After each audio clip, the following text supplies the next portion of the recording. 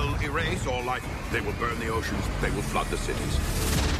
The new animated Netflix movie Trollhunters, Rise of the Titans, rounds up the heroic characters from Guillermo del Toro's 3 Tales of Arcadia TV series, Trollhunters, Three Below, and Wizards, and then tosses them all in a blender of save-the-world action. A group of evil ancient demigods known as the Arcane Order wants to create a new world system.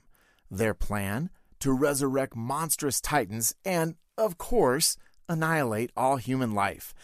And that destructive quest must start at the world's magical nexus, which just happens to be smack dab in the middle of a small town called Arcadia.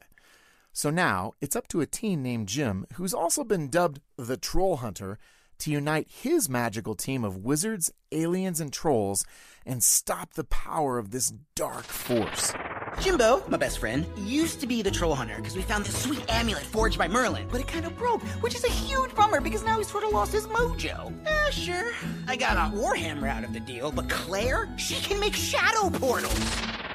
If you've never seen the shows this movie is centered around, think Harry Potter meets medieval legends meets kid-focused animation. There are lessons about bravery, selflessness, sacrifice, and unity at the core. Those are great messages, of course, but the magical spells in the mix can be pretty creepy, and the amount of destruction involved here can sometimes feel rather heavy for a movie aimed at an elementary school-aged audience. So we're giving Trollhunters, Rise of the Titans, a 3.5 out of 5 for family friendliness. You can read the full review at pluggedin.com/radio, and be sure to check us out on Facebook and Instagram.